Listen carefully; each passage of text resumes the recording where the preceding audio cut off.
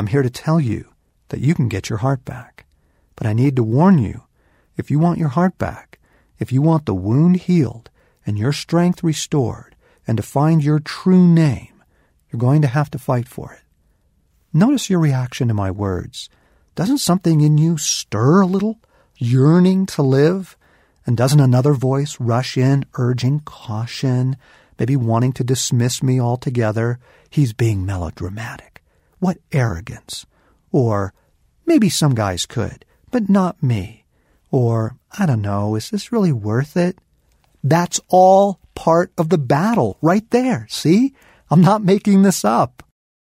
First and foremost, we still need to know what we have never heard or heard so badly from our fathers. We need to know who we are and if we have what it takes. What do we do now with that ultimate question? Where do we go to find an answer?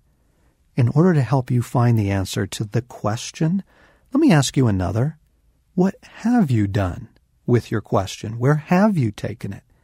You see, a man's core question doesn't go away. He may try for years to shove it out of his awareness and just get on with life, but it does not go away. It is a hunger so essential to our souls that it will compel us to find a resolution. In truth, it drives everything we do.